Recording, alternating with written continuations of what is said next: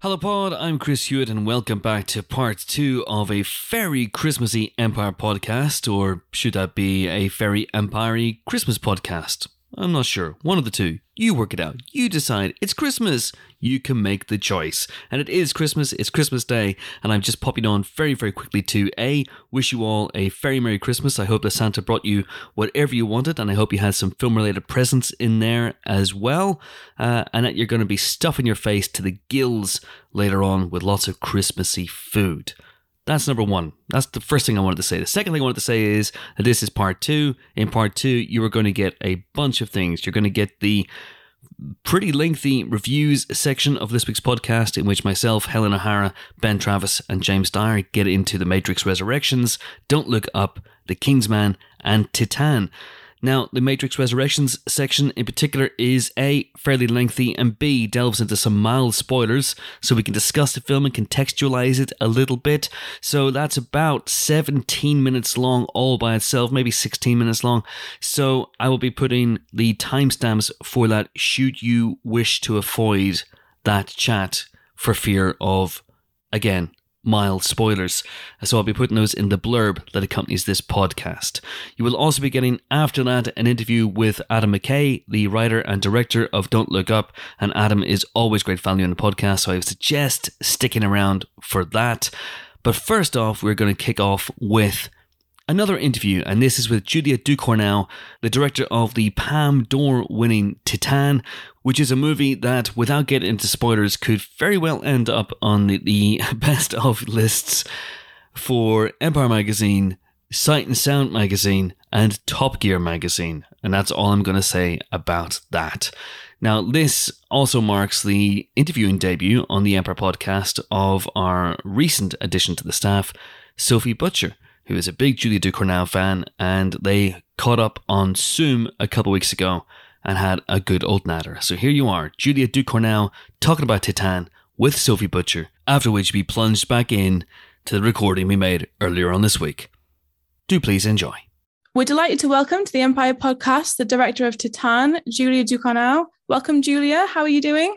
I'm fine, thank you. How are you? I'm really good. Thank you so much for taking the time to speak to us. Brilliant. Just to kick us off, something I'm keen to ask you.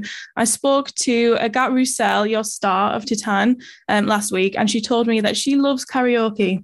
Now, a lot of the Empire team are also big karaoke fans, and I'd love to know, Julia, because I know you love your music, it's so integral to your films. Do you love a karaoke night? And if so, what is your go-to song? Oh my God. Okay, so one, I hate karaoke, I'm afraid to say. Please don't hate me, don't judge me. I really sing so bad. I'm very aware of it. So I think the only place where I free myself to sing like really out loud is in a car. But in a room or in a bar filled with like strangers, no way I'm getting through that. It's impossible. And I'm very shy, so you won't see me doing this. That's okay, because I'm exactly the same as you. I'm far too embarrassed to enjoy karaoke. Okay, that's good to know. Titane has already received an incredible response from critics and audiences alike, including winning the Palme d'Or at Cannes. Has that win sunk in for you? How do you feel about that, and how do you feel about how the film's being received? Well, I think it will never sink in, really. I mean, it's something that is so...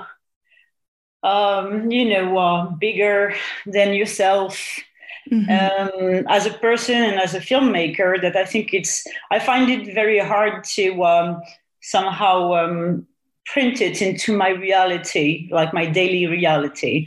So it's still very hard for me to process. Maybe I will linger on it a little bit when I will manage to finally start my next script, which I haven't had time to do yet. But I don't know. I think, you know what? I think in a way it's good that I don't process that. I think a lot of pressure can also come from these thoughts.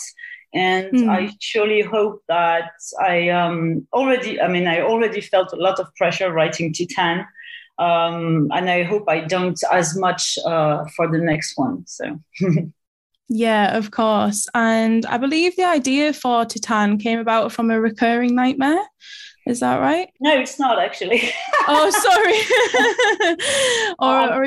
I'm being very maybe overly precise here, but it is something that has been spread around a lot because I did have this recurring nightmare. But what I was trying to explain to the journalist at that moment is that basically when you come up with an idea, and the time between you come up with the idea and the time when you actually start writing your first draft, a lot of time passes. I mean, as far as I'm concerned, maybe it's different for other writers, but as far as I'm concerned, it's really a process of trying to connect the dots between various desires, various images that you like, various scenes that you see in your head, and then different energies as well. And you just try to connect the dots in order to try to find coherence in that and try to find a narration in it. So let's say that this recurring nightmare is one of these dots, but there are many ones. Brilliant. There's a lot going on in Titane, and so much of it balances a lot of different tones really well. There's obviously a lot of violence, some horror, but there's a lot of really funny moments that really stood out, and a lot of emotional scenes as well, particularly in the second half. How do you manage to balance all of those elements so well, at all stages, when you're writing the script, when you're shooting, when you're editing? How do you balance all that stuff? I think most of it is really hard work. It's a lot of time, again, trying to find the energy and the balance in your structure and your whole film. I do like to intertwine different typologies of films and typologies of genres. In my films, it's something that, that excites me very much in the idea of creating a film that is its own wild animal while intertwining and playing with the let's say the typical dogmas of certain typologies of film and trying to make them your own and to subvert them, play with them, and intertwine all that. So that's something that takes actually a long time. It takes pretty much the whole writing of the script, which for me usually revolves around 3 years of writing, which is quite a lot. and so it is, it's also like music a little bit. You can feel when something is off, when you put this comedy scene at this moment, but somehow it feels that it betrays the emotion of the previous scene, and you feel it's not quite its place yet, and stuff like that. So it's a lot of work. It's a lot of I think of mental structure as well, but it's also a lot of instinct. Part of it is a lot of instinct as well. As I say, I think when you're trying to catch the music of your film, your instinct kicks in very strongly. You can feel when something is off, when something is not at its place, and stuff like that. So it's really both. Yeah, of course. And music is such a huge part of the film, and your work in RAW as well. What goes into those music choices that you make for the soundtrack and for the score as well? How do you approach that? Just to be clear, when I was referring to the music of the film before, I was not talking about actual music. Yeah. I was talking about, the music's on pace and its on feel. That's really what I was referring to. But you are right, there is a lot of music in my film to make a nice bridge towards that. There is a lot of music in it. It's actually the songs that I put in my film they were already in the script. It's something that I thought about very early on, knowing that my film was not going to be very chatty, isn't it? That there were not going to be a lot of words, because I really tried to do as much as I can with image and sound in order to convey certain feelings and try to not use words as a first reflex.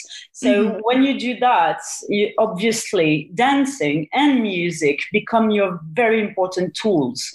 So the songs were really chosen carefully, very much ahead of the film, of the writing. And they were chosen obviously because of the mood they would set for a certain scene, whether it's right in the mood or if it's a counterpoint also happens. For example, Caterina Caselli during the killing spree in the house, which enhances the comedy of the scene. because it's a counterpoint. But they were also chosen because of their lyrics, and all the lyrics of all these songs actually really helped me reach a pivotal moment of the script when they appear in the script, because they always say something about the characters changing at this moment. Yeah, of course. One of my favorite elements of Titane and Raw as well is there's lots of great like long takes, one shots. In Raw, there's a shot at the party near the start of the film, following Justine through this party with all these lights and people dancing, and she's feeling very chaotic. And Titane starts with a great long shot through the car show, and Alexia dancing on the car at the end. They're so effective to watch as a viewer. But what is it that you love about those kinds of shots as a director? Well, if we're talking about technical aspects of it, I love the challenge that they represent. I love to make them extra hard to do. And I really like to pile on like every difficulty. Like for like I could be like, so okay, we're going to do this and that. We're going to go through them. Like it lacks something. I think like maybe we should add a crane to that, and maybe we should do the rest with the crane and like take the camera, put it on the crane through the shot. That's what we do in Titane, by the way. And just keep adding stuff in there. This, or I would add more extras, or like for example with Raw, I added a dog in the oneer, which was like really like piling up difficulties, because having a dog in a oneer in a room filled with 300 people is like almost impossible to keep the dog straight. I like this because honestly, when you do this kind of hard shots, basically everyone in the crew has something to defend. And everyone in the crew has to be on top of the game.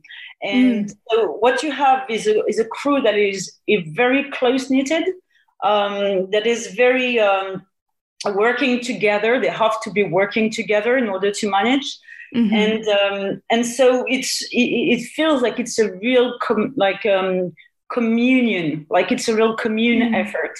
And I really like that. It's like when you're done and when you're exhausted and you have your shot and all that, everyone is so satisfied and happy. I think it creates a great dynamic in the crew, and that's why I like to do this. And for Titane, with the car show oneer, you have to know that this one we shot the first day of shooting. Right. So you can imagine like shooting a first day like this. Well, after that, your crew is like a family, basically. Yeah. That's great.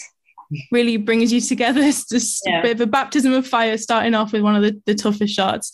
One of the things that I love the most about your work is the physicality of it, how you draw the audience like right up close to your character's skin. You create these kind of uncomfortable physical sensations a lot of the time. In Titane, there's a lot of body horror and transformation, and you present it in this great way where the audience kind of knows it's coming and we can see what the character's about to do, but we can't look away, even no matter how horrible we know it's going to be.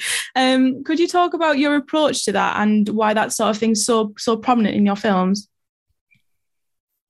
You mean in the way I direct body horror?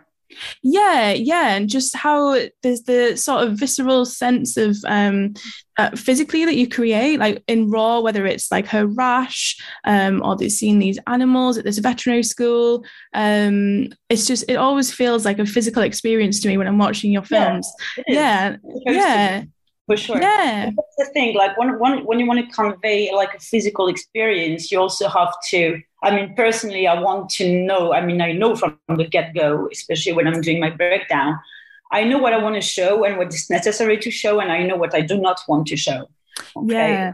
What would make me feel as being gratuitous, So what I want to show always revolves around my character's experience of themselves. Yes. So if they feel pain, or if something completely or completely outlandish happens to them, for example, in Raw when she's puking hair, which is a very gruesome scene. Yeah. And this, I want you to feel the pain that she feels. I want you to feel the disgust that she feels. I want you to feel the horror of this kind of like completely alien things coming out of her. Yeah. And I need to show you that because I want you to be with her. Another scene where I did not do that, for example, because I did not feel the need to, but I did everything through the mise en scène only, is the nose-breaking scene in Titane. Yes. The nose-breaking scene is a scene that everyone remembers as being absolutely horrible to watch. And I always think that when people tell me that I managed to do what I wanted, that I'm happy, because when you look at the scene, you don't see anything.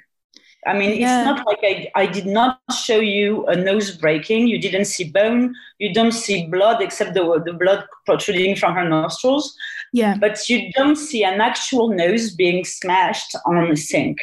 But what I do through the whole scene is make you anticipate it as being horrible. I plant it in your head with the sound and with things happening off screen, and you feel like, oh no. And by the time you're at your third oh no, it means that basically you're so tense that when it's gonna happen, you're gonna think you saw something when you did not see anything.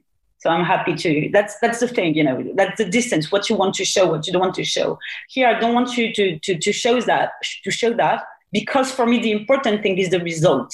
The result of her looking at her nose completely out of its axis when she's actually laughing. This is like, for me, the climax of the scene is this. The climax was not the moment she impacts the sink. The climax is when she looks at it and she laughs. Yeah. It's all about where you put your climax. Absolutely. And yeah, that scene was so impactful. I can remember it very vividly. As you say, it really pulled it off. What you like you say, like what you see, what you don't see. Brilliant. And between your two main characters here in Titane, you've got Alexia, played by Agathe, as I mentioned earlier, who's a complete newcomer. This is her first feature film. And then you've got Vincent Lindon, who is a French acting legend, who's got all this experience. What made you want to go for such a contrast in actors for your main characters? And what do you think that brought to the film in the end? Well, there are many things. Obviously, I wanted a newcomer on the part of Alexia because I wanted that energy that the character, really, the part really required. That very forward energy that newcomers have. And also I needed someone who had a very specific physique, a very specific look that had to be androgynous. And for that reason, I casted both men and women, young men and young women for the part, because I had a very specific thing in mind, and that could have come from anybody. But it was a very, very specific thing. And when I found Agathe, because she's the one whom I realized I really wanted to film the most, because Agathe has a very shape-shifting face. Like, she can really change according to where you put the camera or how you light her. So it's really like she can go from one person to the other, which is, like, for me, extremely interesting. So that's one of the very important reasons why I came to ask her to do the film in the end after 6 months of casting. Yeah. And for Vincent, it's for a different thing. Vincent is, for me, one of our actors that is actually let's say a very, very strong with emotions. He is fearless as far as emotions are concerned. He gives himself 1000% constantly. And because he's such a good actor and because he has such a long experience before, these emotions never come out unchanneled. They are always channeled, but at the same time, they are really all in because he's incredibly fearless. And because his character is the bearer of emotions of the film, it was very important for me to have an actor who can do that. And that's a very hard skill to have. So after that, I thought, having a newcomer and a legend, as you say, together on set. Yeah, I thought first I thought, that's going to be a good blend of energy. I think the energies are so different that it's going to complement themselves, which it did, by the way. But also, the thing is that my universe is quite specific. And none of them had ever done one of my films. And none of them had ever been in my universe. And for Vincent, somehow, on many levels, working with effects and all that, it was a new thing for him. It was quite new. So in the end, I never saw them on set as being the newcomer and the legend. I saw them as Alexia and Vincent, or Agathe and Vincent. But for me, they in this universe, they were actually quite equal, which felt very good. Yeah, 100%. Julia, it's been an absolute pleasure. Thank you for taking the time. Have a great rest of your day. Okay, so that was Julia Docournau, and we will be talking about Titane in just a few minutes, because now it is time for the reviews section. We're breaking for Christmas, but cinema isn't. Movies are not breaking for Christmas. They are continuing apace, and there's an awful lot of stuff coming your way over the Christmas break, and Boxing Day and beyond. Certain films are opening on New Year's Day in this country. We will be reviewing those in our next podcast, which is going to be out on January 7th. So it's the likes of Paul Thomas Anderson, the second best directing Paul Anderson, he's back with Licorice Pizza. And we also have, it's another one of those batch of Cumberbatches. It's Benedict Cumberbatch. He's back in The Electrical Life of Louis Wayne. Helen, you've seen both of those. Quick thumbs up, thumbs down. What are we saying? If people are at a loose end on January 1st, should they go see one, both, either? I think Louis Wayne is cute. It's kind of the sort of, comforting, likable biopic that your granny will love. In a way, it's a sort of a slightly obscure figure, but one with an interesting story. And it is very charmingly played by Cumberbatch, and Claire Foy is in there as well, and people. But with some unusual tweaks because of his illness and because of his art. There's a little bit of almost animated sections. It's very charming. Animation. Not going to change Please the world. Explain. I can add nothing to what we told you already, I'm afraid. Oh, so it's people running very, very fast past the frame, holding pictures. Yeah. But yeah, charming, inessential, but likable in the extreme, and good. You sound like you just performances. reviewed me. Hey, I would never call you charming. Wait, no. Anyway, I shouldn't be mean to you. You're sick. I feel bad. Anywho, it's like kicking a puppy. Licorice Pizza is the new Paul Thomas Anderson. Obviously, it is once again sort of in the valley, a very nostalgic piece. It's sort of his childhood and actually based on the life of a friend of his, rather loosely, or inspired by the life of a friend of his. Very, very charmingly led by Cooper Hoffman, son of the late great Philip Seymour. A very, very good performance by Alana Haim. And her entire family with her. Generally speaking, it's him being cool and nostalgic and chilled and laid back, and it's very, very charming. So we're going to give the star ratings and proper reviews in the next episode, but just in case you fancy seeing something on Jan 1st and you've seen everything else we're going to be talking about, get yourself along to one or both of those. All right, let's dig into the films that are out right now or will be out in the next few days, and we're going to start. There's only one place to start. We've got to start here. We've got to go back into the Matrix. Yes. Helen, remove your headphones. I'm removing my headphones. Putting myself on mute. Helen has not seen... We can say anything now. We can. Helen, absolutely. You smell of poo. Helen, you smell of poo. Hey, Helen, how's it going? Mean. Hey, wow, hey, it's so unnecessary. What? I mean, why do you think we're doing this remotely? So I can smell the poo in peace. Yes. You come to Northern Ireland, the first thing you do is smear yourself in poo. Yes, the warm, comforting bath of shit. Oh, lovely. Anyway. Helen has not seen The Matrix Resurrection, so she's going to take her headphones off because even though we're going to be spoiler free, and then you're not going to insult me this time. No, of course not. Of course not. I will say, before we say anything about this film, there is a part of me that almost thinks if people are going to watch this, they shouldn't listen to this review. Not that we're going to spoil it, but I feel a little bit like this is a film where if you know nothing about the synopsis of it on any level, that's probably the ideal state. I've seen it, Jimbo, and I know nothing about the synopsis. Well, quite. And honestly, by the time you come out, you'll probably be no wiser than you are now. But I do think, because I had to read Alex's review before we put it up, and I felt a bit sad that I'd read it. I'd love to have gone in not knowing how utterly batshit this film was going to be before I went in to see it, because it is batshit on every single level. All right. So should we say to people at home that they should do the same as Helen, which is probably skip the next 10 minutes or so of the podcast? I think skip the next bit. Can you put the timestamps in the description or something? I will try and put the timestamps in the description. Yeah. I every now and again I remember to do that, then I forget, but I'll try and do it for this one. Chris remembered. Take a temporary blue pill, then take the red one later. And then take the red one later. But it's not a spoiler interview. It's not a spoiler interview. It's not a spoiler review. Yeah. But what I will say is that I saw this movie about how long ago now, guys? 3 weeks ago? 3 torturous something weeks, like that. Chris. And for reasons best known to themselves, the powers that be decided then to not show it to anyone else in this country. And both Ben and James, because, of COVID and isolation and just generally living miles away from anywhere, decided they couldn't make the screening that was on this week, and so they paid actual money. I've just come back from it. Yeah, I presume your own money. You didn't just mug someone and then use that money to go to the cinema. I paid actual money. Okay, actual money to see the actual film. And what did you actually think?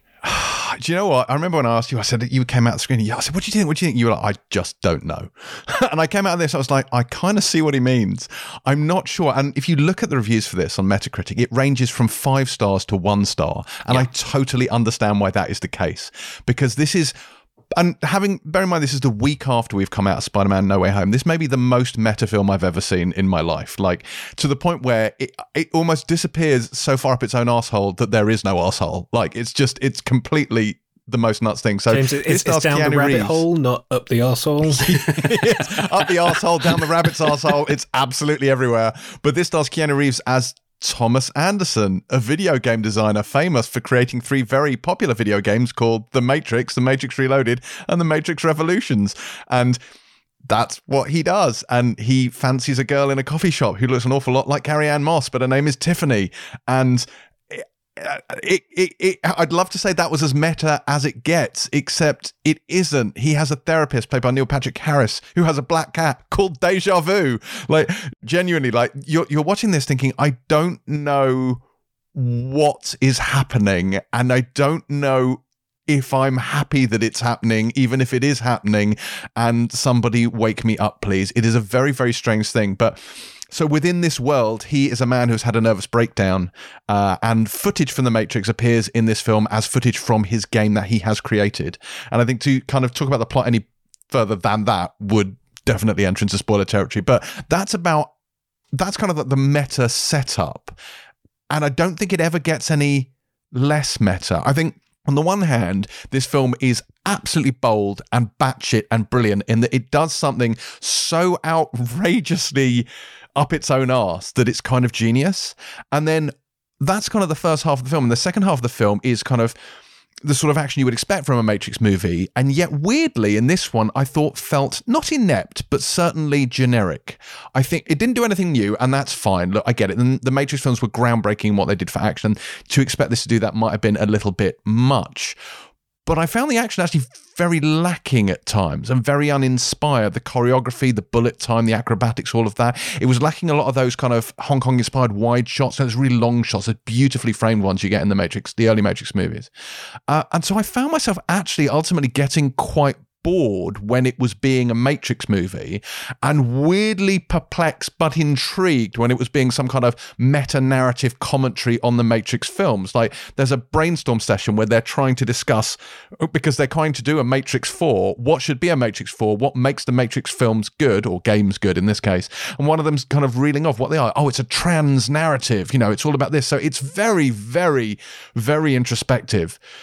But I do kind of feel that whereas Spider-Man does this brilliantly, and again, we're not going to have any spoilers for Spider-Man, but Spider-Man does the kind of metatextual thing extremely well, and it walks the line between, oh no, you fucked it, and oh, this is just enough to push the envelope very, very well. And I think this one doesn't do it with the same level of skill.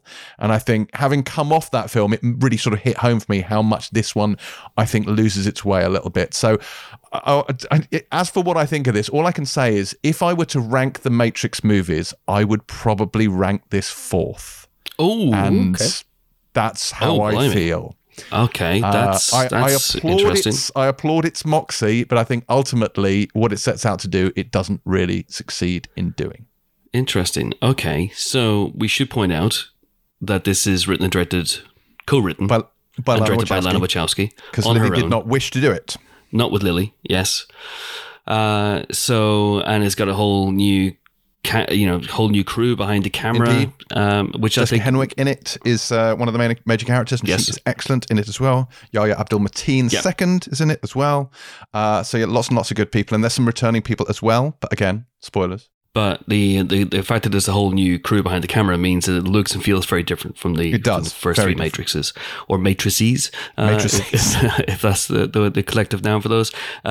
So I'll talk about it in a few seconds, but what I really want to know, because I haven't had a chance to speak to either of you guys, I want to know about Ben's reaction to this, because you were super excited. Ben's super in for this. He's a Matrix mega fan, despite the fact that he saw the sequels. He is still all in, as indeed are we. The Matrix is untouchable masterpiece. Ben, what did you think of this movie? Yeah, I was crazy hyped for this one. I was in the IMAX at 10 o'clock this morning, ready for the first screening in all of Nottingham. And I have to say, I generally had a total blast with it. I think my feelings, Hugh, actually quite similarly to James's overall. The first hour or so, I feel like this is already a mini spoiler special. Like, Chris, we got to spoiler warning the absolute hell out of this, because I feel like even what James has said, as much as it is the setup for the film, I went in knowing nothing, and the trailers show you nothing. So when the film started setting itself up, I mean, the very first scene and what that started doing, and then where it started pivoting from there, I could have screamed in my seat. I was like, this is just wild. This is so insane, and I love it. And then, as James says, there is a point where it kind of, I guess, pivots from being a commentary on the first film to then being something that adds to or revolves around some of the mythology more based around the sequels, which I really like the sequels. I'm a major sequels apologist for the Matrix movies. What? I did not know this about you. You didn't know I love the Matrix sequels? Is genuinely... No, I didn't know this about you. I didn't know anyone loved the Matrix wrong sequels. about sci-fi sequel shocker. No, I am right once again, as always, as ever. No, I think the sequels are great. I think they have a bit of a Star Wars prequelsy thing of telling a really good story in a not great way, but the action is off the hook, and what they're doing and the ideas they're playing in, I think, are brilliant. This one, I think the ideas are top notch. The ideas are totally there, and you feel that so much, especially in the first hour. The second hour, also, I had some issues with. I think you don't quite fully know the stakes, really, of the story, of what they're aiming for. There are some personal stakes, but the wider stakes, I think, are a little bit loose when it comes into focus, kind of exactly who the villain is and what that villain is. I wasn't massively enamored with the performance or the writing for the villain. But when it all kicked into gear in the final half hour, I was so in again, and seeing those old characters back and seeing them not just slip back into their old roles. I'm talking specifically Keanu and Carrie-Anne, seeing them slip back into those roles, but also circle the edges of those roles and consider who they are now and who they were in those films, and who they are as actors now and who they were as actors back then, is just beautiful and joyous, and it just is very much like latter-day Wachowski for me. Obviously, Lily's not here, but I think with The Matrix, the first film is pure, uncut, cool. Everything about it is just the coolest thing you've ever seen, maxed out on the cool scale. And from there on in, I feel like their filmography really starts to like soak in so much sincerity, and I think the emotion in this, there is such sincerity to it. Yes. And sincerity, it can be uncool, but I think there is something really fucking cool about how sincere they are, and the fact that Lana is playing back in this universe with these characters and doing something really interesting and weird with it, going ultra sincere with it at the same time, because I think that's something in the sequels. They are very weirdly sincere, like sort of love stories about them trying to break out of the system and saving humanity. I just loved seeing all of that together, and even the bits that didn't work for me, I was so happy to take, because it just felt so Wachowski to me, and that's all I wanted from this. There is an action sequence in the middle of this that I think is rubbish. I think it's a rubbish action sequence. I think some of the things happening in it were a bit cringy, but I don't care, because it feels of a piece with who Lana Wachowski is as a filmmaker now, and the trajectory of the Wachowskis' filmography. So for me, it's kind of old Wachowskis meets new Wachowski, and that is a kind of wonderful thing. I'm so happy it exists. I can't wait to see it again. I feel that Jimbo's been a bit harsh in this. I've had a couple of weeks now to have a real think about this movie, because I was absolutely in a vacuum with this one. I was the only person from Empire to have seen it, because I saw it ahead of the interview with Keanu Reeves and Carrie-Anne Moss on last week's podcast. And if you listen to that interview, there's a lot of my questions. I kind of hinted at what I was feeling about the movie, or what I thought about the movie, which is interesting, because it's a Matrix movie that goes out of its way for a long, long period to not feel like a Matrix movie. And I think that's going to wrong foot and even maybe rug pull a few people. And I've seen, as you know, as James said, some of the reviews are so far just venomous, and some of them are great. Some of them, I saw someone say it's a 5-star masterpiece, and reinvents the wheel. What's interesting is that the first Matrix reinvented the wheel and reinvented what sci-fi was, and what the big screen was capable of doing when it came to portraying sci-fi. And the sequels tried their best to push that along a bit, and then I think the sequels are fascinating. We're going to do a spoiler special for this, and I really want to dig into the sequels a little bit, because I think the sequels have some really, really cool things about them. I also think they have some of the worst decisions in storytelling that you could possibly make, and some horrendous production design, and just generally misconceived moments. And this is a film that, as we discussed, because it is a Matrix 4, it is, as I said last week in the interview, it is a movie that's in dialogue and conversation with its own past. And so what that means is that you're being constantly reminded this is the fourth Matrix. You're being constantly reminded of that it's being built on the shoulders of what went before.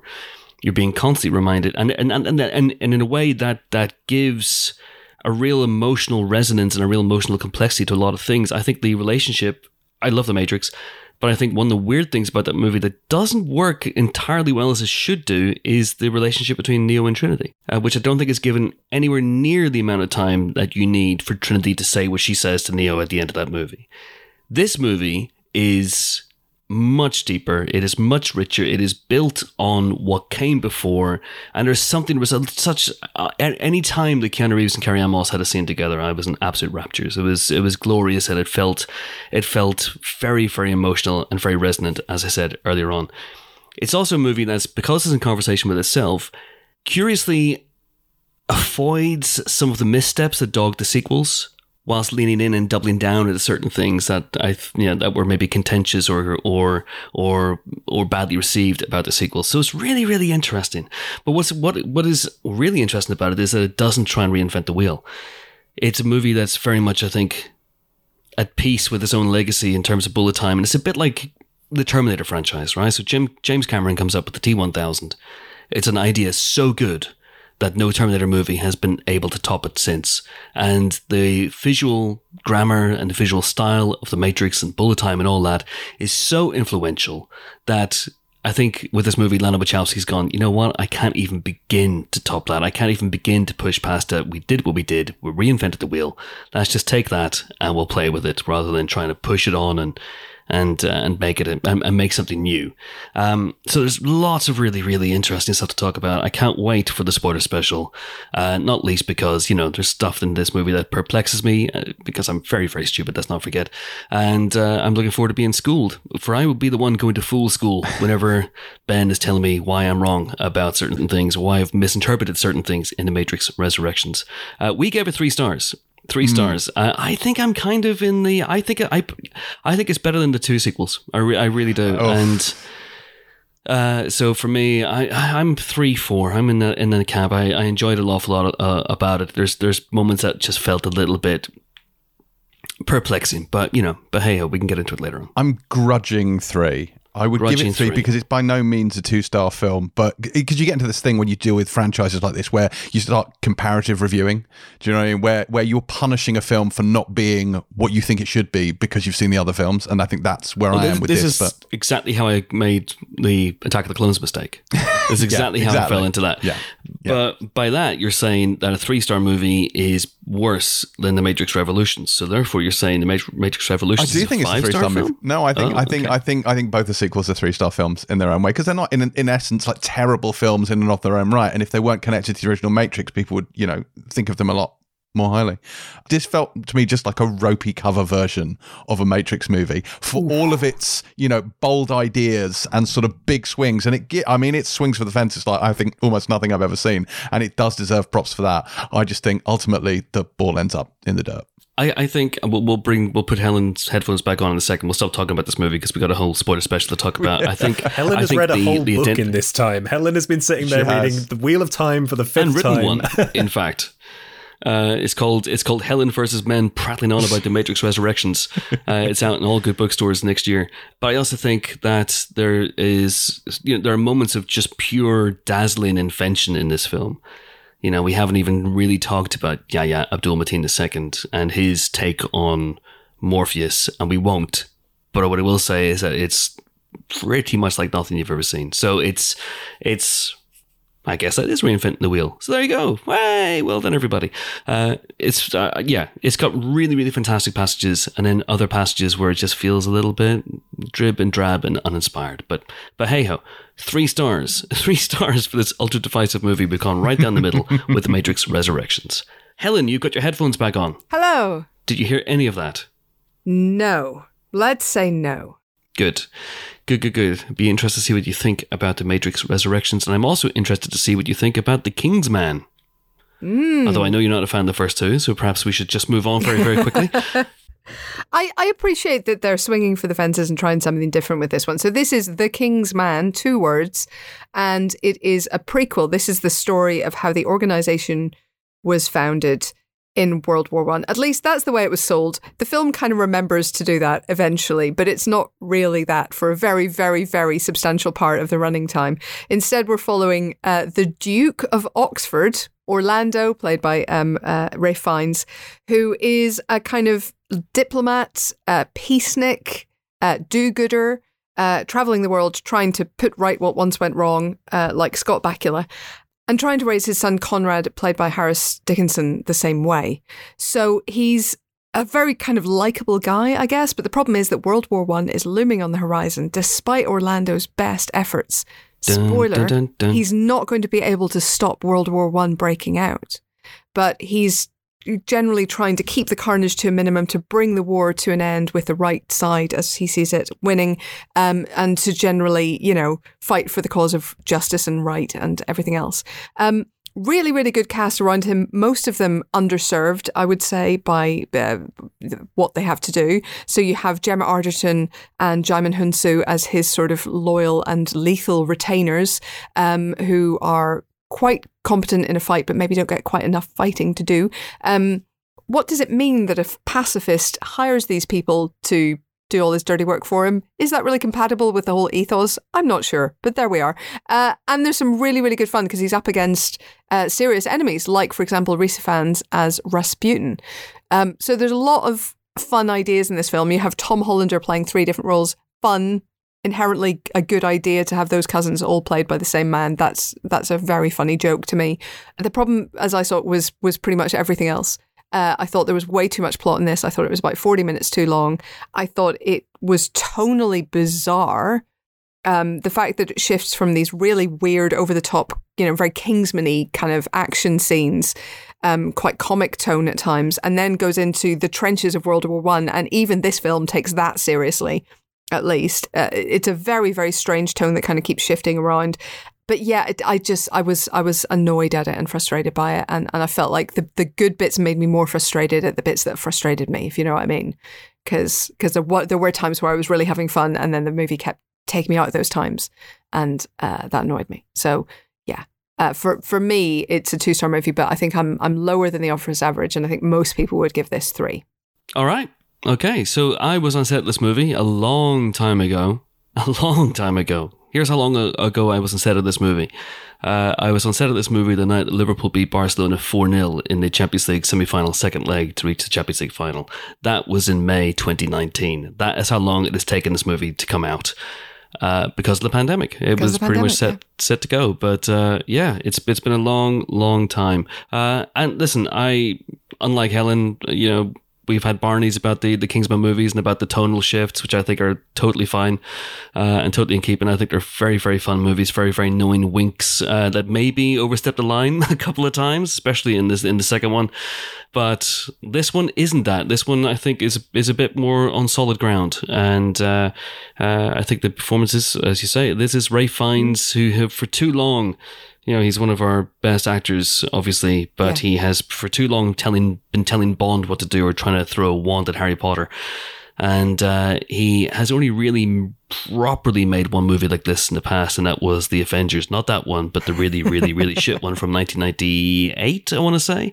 And this is much better. This is Ralph Fiennes as middle-aged action hero, not quite cherry action, but close enough, and having an absolute blast doing so. There's some really, really nice action sequences, and it's got a sly sense of humor all the way through.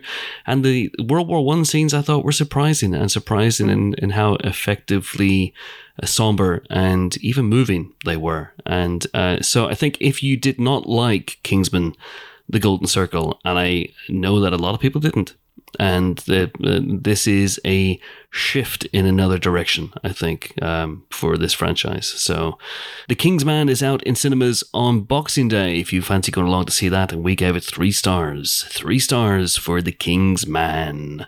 All right, let's stop Titane around and talk about Titane. Yes, this is the new film by Julia Docournau, the incredible French filmmaker who made Raw a few years ago. I don't know if you've seen Raw, but that film is astonishing. It's incredible. It made me feel quite sick, while also blowing my mind.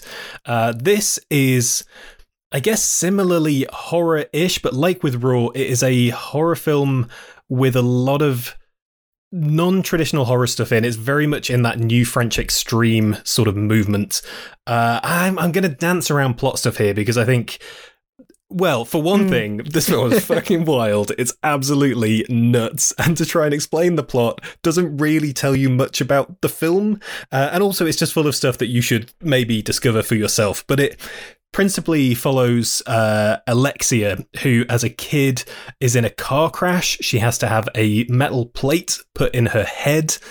And in her sort of adult years or young adult years, she is a dancer working at car shows, dancing with cars in a kind of Fast and Furious sort of way. And then things happen in cars and on cars and with cars. And we learn that maybe she has some secrets that she's hiding in terms of potentially murdering a lot of people. And she goes on a journey of the body and the mind. And okay, so this is truly, truly wild. And I don't want to ruin the surprises. I do think a lot of the sensationalist reviews kind of actually spoil the stuff that you should wait and just see in the moment.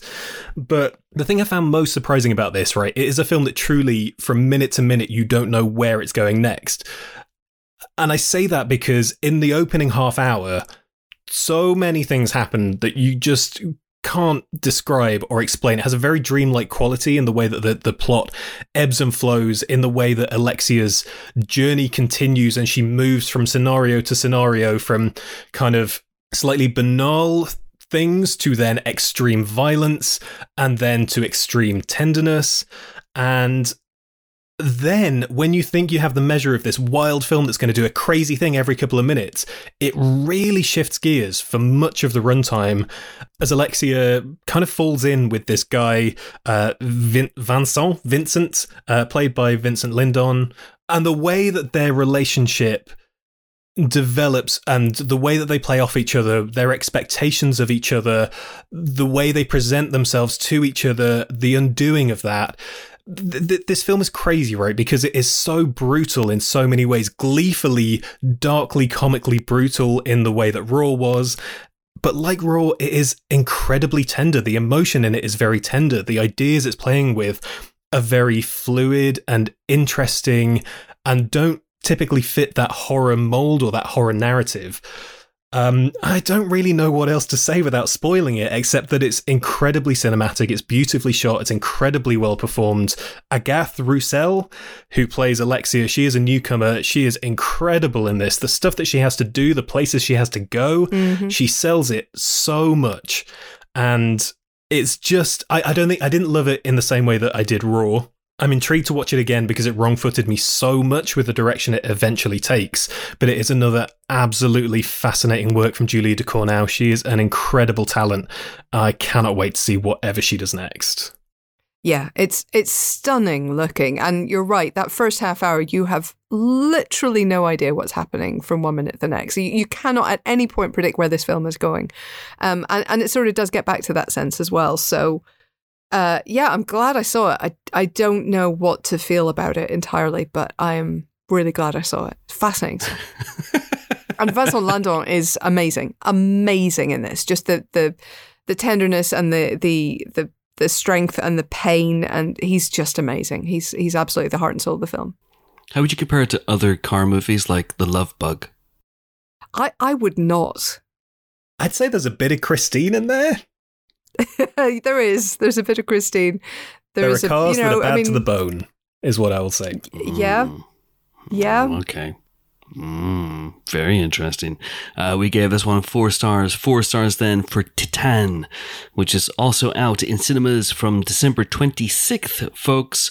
And we're going to round off this year's reviews with Don't Look Up, which is going to be on Netflix in 2 days' time, which is the 24th. It's on the 24th of December, so it's probably out by the time you're listening to this. And it is, of course, the latest film from Adam McKay. And Helen, it's the end of the world as we know it, and I feel fine, but do you? I do not. This is a super, super dark comedy, which is basically a howl of despair against modern civilization, I feel like, or at least modern society.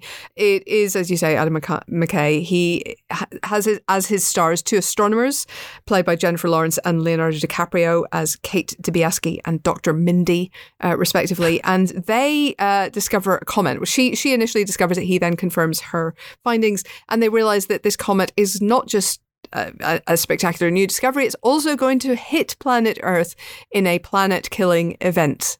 We all know this stuff. We've all seen Deep Impact. We know it's an extinction-level event. The problem is trying to get anyone to take it seriously. You have President Orlean, played by Meryl Streep, who just cares about the midterms, and her absolutely obnoxious chief of staff, played by Jonah Hill. You have the news anchors who they go to try and get the story out there, to try and get people seriously, played by Cate Blanchett and Tyler Perry, and they just want to put the nicest possible spin on it so everyone will cheer up over their morning coffee. You have eccentric tech billionaire Peter Isherwell, played by Mark Rylance, who has his own ideas of what should happen with the comet. It's genuinely, I think it's one of the bleakest films I've ever seen. I mean, it's not quite Threads, but just in terms of its attitude to where we are now, and the fact that it's, mostly fairly fair in portraying where we are now, it's really quite a gut punch. It's not a brilliant film. It's very on the nose. It is not subtle about anything that it does. But I think in its lack of subtlety, it may be quite effective. Yeah, perhaps it doesn't need to be subtle because I guess he's trying to get a message across to a big old wide audience at the same time. Obviously inspired by climate change, started filming it in the pandemic, and it's very much about the pandemic as well, just kind of accidentally. Like a lot of the things that happen in this movie are things that have happened in the pandemic, where people are denying that COVID exists, that sort of thing. Similarly, you have in this movie people denying that the asteroid exists. It made me laugh a lot in terms of the wilder, crazier side of Adam McKay's filmography. It weirdly sits in between tonally the likes of Anchorman and Step Brothers and Talladega Nights, and then the more serious, the comedic stuff that he's done recently, the likes of The Big Short and Feist, which you keep reading is not a comedy, but absolutely is as far as I'm concerned. Yeah. And it's kind of in the middle. It's like the Venn diagram. So you have those on one side and then Anchorman and whatnot on the other side. But it is fun to watch A-listers cutting loose and stuff like this. It's very, very sharp and smart material, I would say, as well. And I'd be fascinated to see how this one goes down. It's a bit on the nose at times, yes, but then so's an asteroid hitting the planet. That's true. Yeah, so's climate change, ultimately. So is climate change. Yes. Oh my God. Climate change. That's a lot of fun, isn't it? Oh, good grief. Oh Lord. Existential crisis in 5, 4, 3, 2, 1. We gave this one 4 stars. 4 stars then for Don't Look Up. We're not quite finished yet because I have an interview with the film's writer, director, Adam McKay. Always a pleasure talking to Adam on the Empire podcast. We get into his method. We get into how he approaches writing about the end of the world and making it palatable, his approach to humor and all sorts of stuff. Didn't want to talk about climate change with him because quite frankly, I didn't want to be bummed out by the inevitable demise of the human race. Here we go. Here's Adam McKay. Do please enjoy. We are delighted to be joined on the Emperor podcast by the writer and director of Don't Look Up, Mr. Adam McKay. How the devil are you, sir? Mr. Hewitt, I am good. How are you, sir? Not too bad, not too bad. I just got my booster. I'm now triple jabbed against COVID, so I'm feeling like I could walk on air. Oh my God! Congratulations! I just read yesterday. Now they're saying there may be a 4th shot. So you're not quite as high class as you thought you were, my friend. This is always the way for it. This is always my way. Oh my God. Yeah, the 4th shot, 5th shot, 6th shot. I'll take it. I will take it. All the cool people, Chris, are getting the 4th shot. So damn it. I don't know. But you know what? Good for you. Good for you for the 3rd shot. I've done all right, haven't I? I've done okay. By the way, let me be clear. They haven't started doing a 4th shot yet. I'm 100% kidding. I don't want to give out dangerous medical advice. Okay.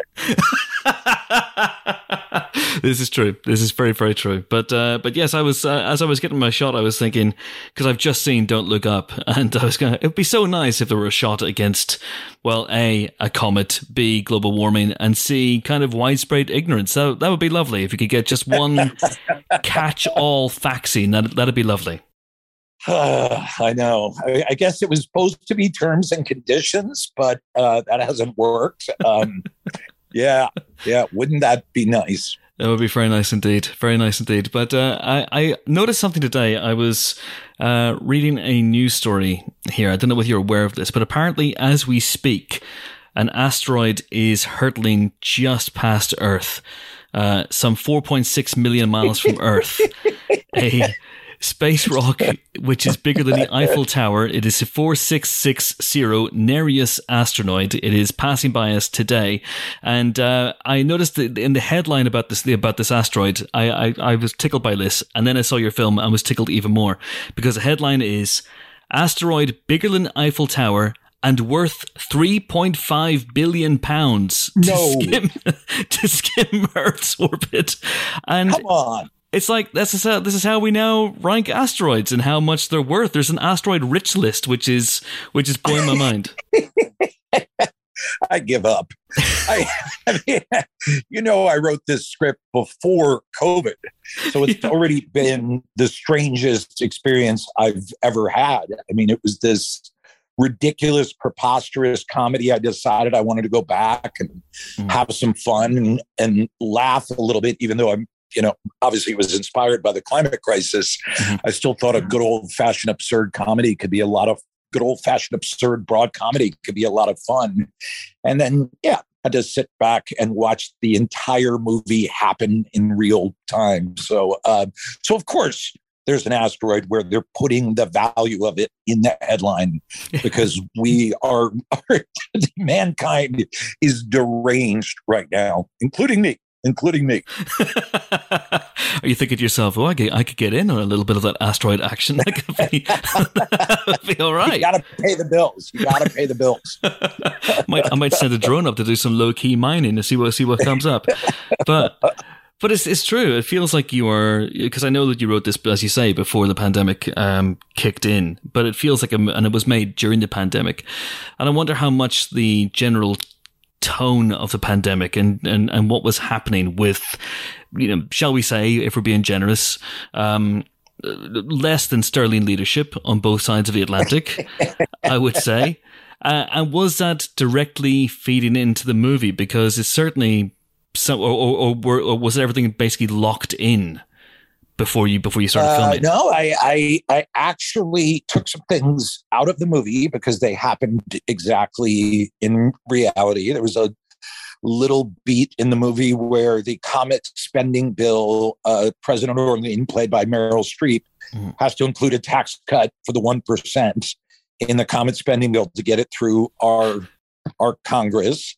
And sure enough, right on TV, Trump comes out with his people. It's a COVID spending bill with a tax cut for the 1%. So that stuff kept happening. We had a bunch of press conference scenes we actually shot.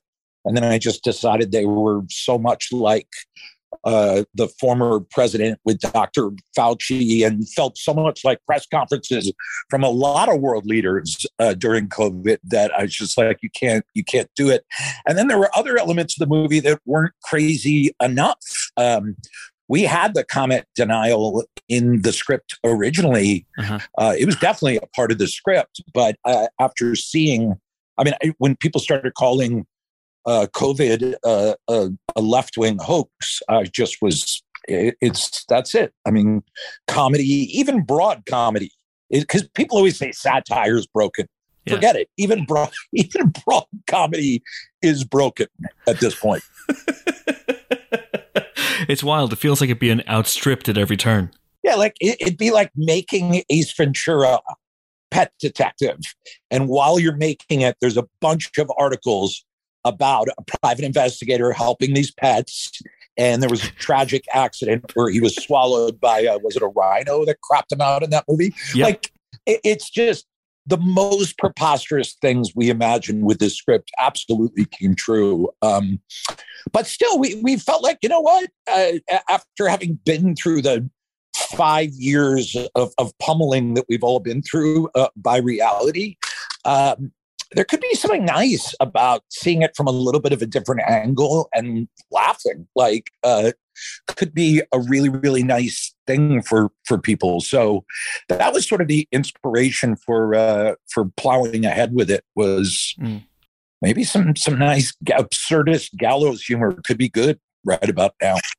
I'm fascinated by tone, and you have, especially with The Big Short and with Vice, you have walked a tonal tightrope with those movies. But with this one, I think especially so. And there's a key line, which is maybe the destruction of the planet shouldn't be fun. Maybe it should be terrifying. and what I thought was really interesting is that you kind of do both. You have your cake and you eat it with Don't Look Up. But I'm just fascinated. You are a comedic filmmaker by definition, by trade. You sit down, you want to make a comedy, but the anger must keep rising up. So how did you balance that? How did you match those two tones?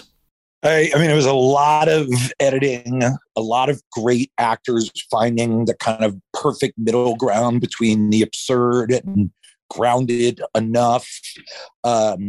And there's no question, there's a lot of feelings in this movie. There's definitely anger, there's frustration, there's, bemusement, there's actual sadness. There's like a strange amount of love and appreciation too that got into the movie. And then, hopefully over top of it all, a good, 500 steps back from what's going on, hearty laugh. So we tried to replicate the feeling in the movie of what it's like to be alive now, what this feels like. And hopefully, because audiences don't tend to have a lot of common ground nowadays, we're so split up and so tribalized that comedy's in a very strange place right now. And I just really hoped and prayed that one thing we can all agree on is it is full on orange circus peanut bonkers to be alive right now. What's your take on that? What has happened in the last few years? Because it's been harder and harder and harder for comedy to punch through on the big screen. And obviously this is a Netflix movie, so you don't necessarily have to worry about that. But I can't really remember the last time. Maybe something like Girls Trip or something like that. I think that's the last one. I was having that very discussion with a friend of mine. When's the last comedy to break through? And you can even go further than features. You can even go to like TV shows and stand-ups. It's like Fleabag, like John Mulaney. Like it's not a lot. I think we're just in a time of seismic tectonic change. I think the world is changing rapidly in ways that we're not really fully tracking, definitely myself included. And And I think for comedy to work on the kind of scale you're talking about, that feeling we all had, like I remember going to see Wedding Crashers with my wife at the ArcLight, and the place was packed and just big belly laughs, like just fun, a big group of people enjoying that. And I just don't know if we have that common ground right now because stuff's flying apart so fast and changing. And I think the economic stress of, people in debt, not being paid fair wages. It's a tricky time to find a common ground laugh. And I think the best laughs for me, as someone who loves to laugh, are those laughs where you're with a big crowd of people and you're getting the most specific laugh you can get while being in a large crowd of people. Like that, those are like the sweetest, best laughs, where it's not a hacky laugh. It's not a laugh of like, we're laughing to be polite. It's really funny and it's getting everyone in a group. And yeah, you just don't see a lot of those these days. So specifically, what would you be thinking about? I mean, I'll just, one of the great laughs I've ever had in my life was, in Airplane when I was in, 5th grade. Mm-hmm. The joke of the headlines spinning about how the plane's going to crash. People in plane doomed to die. Another newspaper headline. Pilot attempting to land plane. Third headline. Boy trapped in refrigerator eats own foot. And it was like a National Enquirer type headline. And I just remember being in a crowd of 300-400 people, and like the specificity of that laugh was so fantastic. And rocked me so hard. There's many other examples like that, but that's kind of one I always think of. I remember that. I remember seeing Wedding Crashers with my wife, and it's just like, real casual, just rolled in and just, some great hard laughs. There are lots and lots of, I remember seeing, the greatest one ever is Borat. I saw the first cut of Borat, and it was much longer than what it ended up being. It was an hour 50. And I was in a theater of, it was like 80 friends of Sasha's. And the theater was like almost like shaking. People were laughing so hard.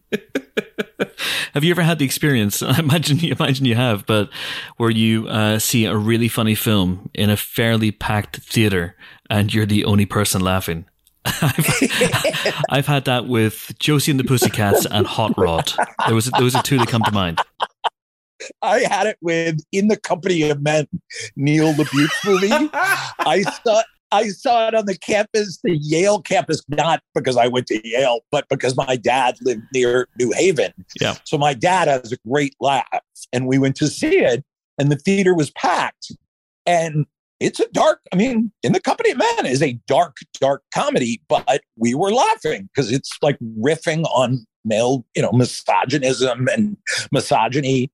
And we were laughing the whole time, and the lights came up and every person in the theater walked past us and shot daggers through us. I've had that. Yeah. It just makes you double down. It makes you want to laugh more.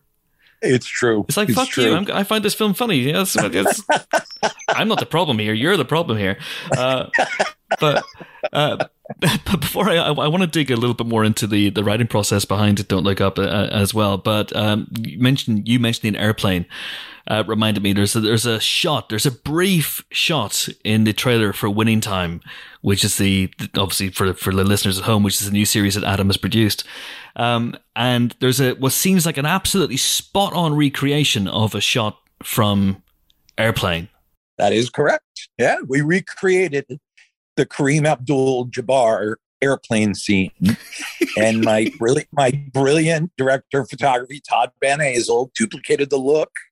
My editor cut it, Hank Corwin, cut it exactly as it was cut, and we had Zucker and Abrams on set. And this is not really a spoiler alert, but in the pilot, when you see it, there's a cutaway to the actual Zucker and Abrams, who I just fan-gushed over for hours. I'm sure they got sick of me talking to them about how much the movie Airplane changed my life. And but yeah, there's actually a little cutaway of them in there. But yep, that's in the film. That's amazing. I'm sorry, in the show.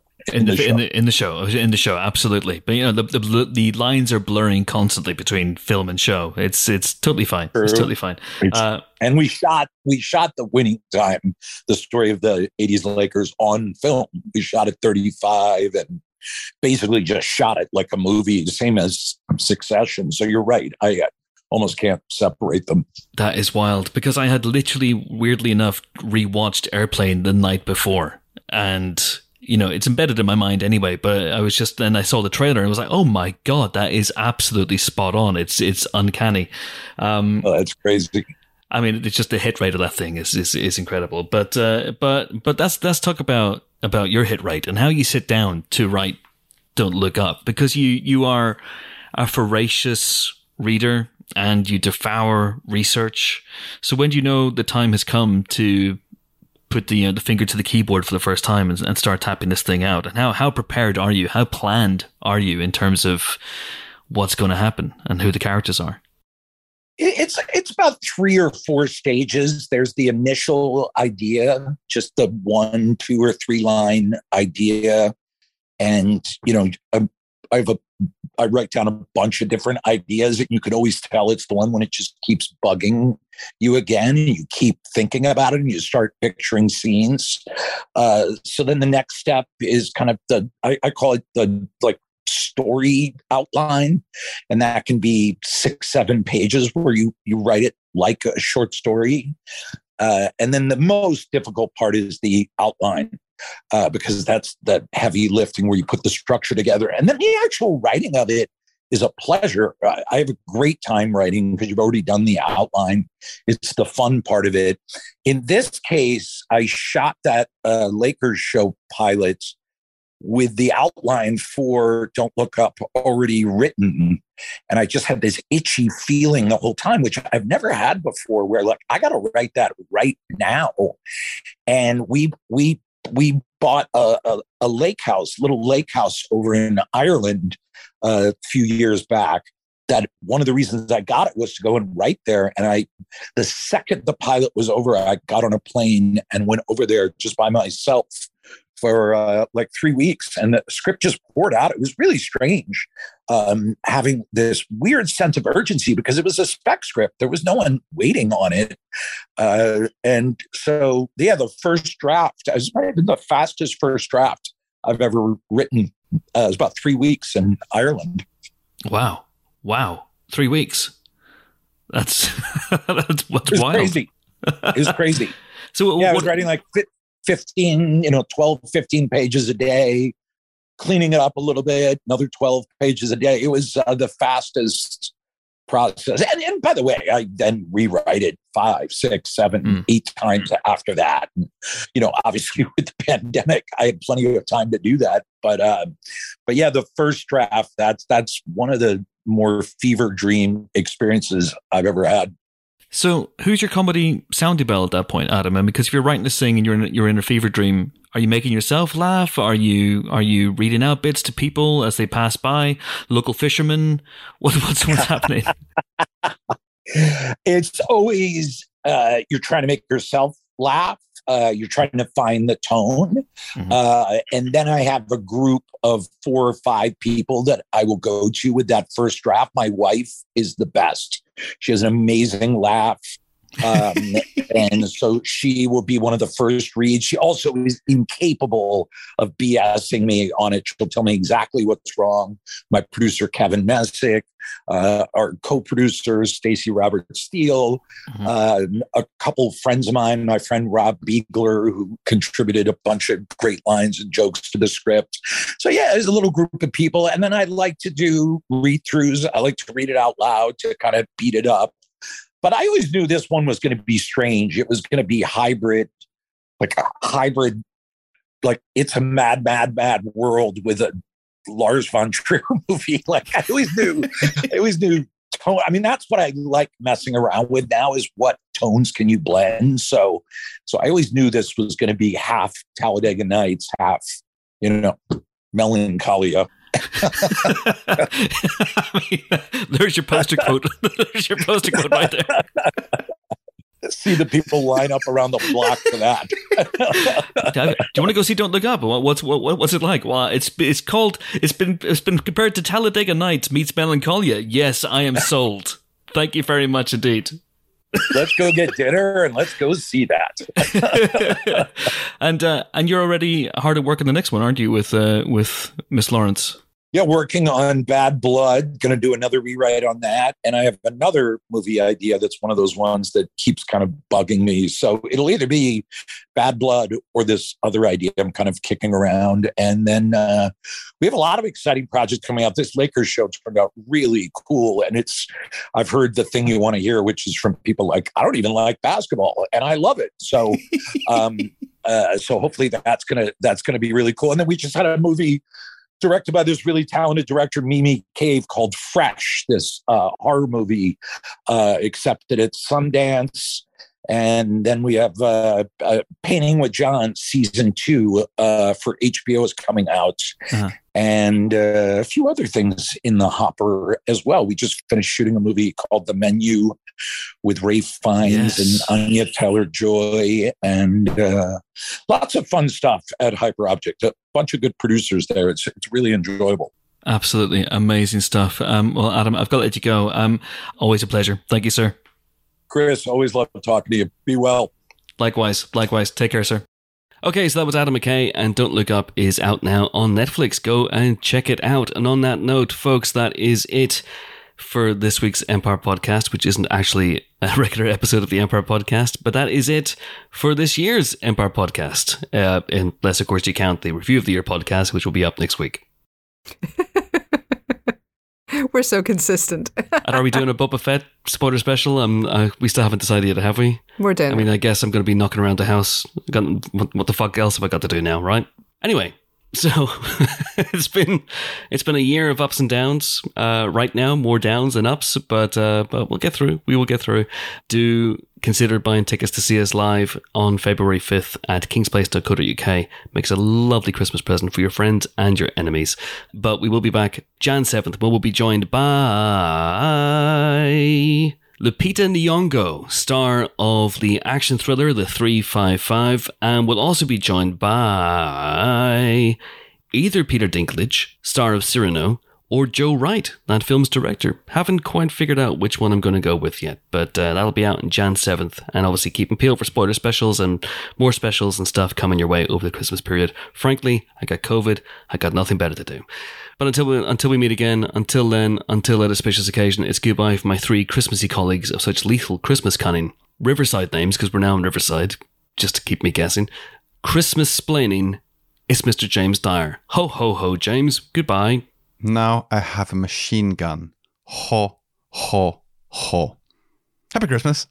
Yes, I don't think I would ever give you a machine gun or indeed any deadly weapon for Christmas or indeed any other time. But also happy birthday for earlier in the week, Jimbo. Thank you. I'm sure it was a really, really wonderful occasion. It is goodbye from Merry Matrixmas, Ben Travis. The Matrix! Yeah. Goodbye. Sam Raimi! Now, Helen, you go. Sam Raimi? There we go. Okay. It's goodbye from Helen, who did not get the memo about Christmassy names and is simply known as Helen. I did yesterday. I just can't remember what it was today. So, sorry. Toodaloo. Happy Christmas. Bye. And it's goodbye from me. Ho, ho, COVID-19. I'm off to cough in Santa Claus's stupid fucking face. Thanks for listening. That's the Christmas spirit. See you next year. Bye.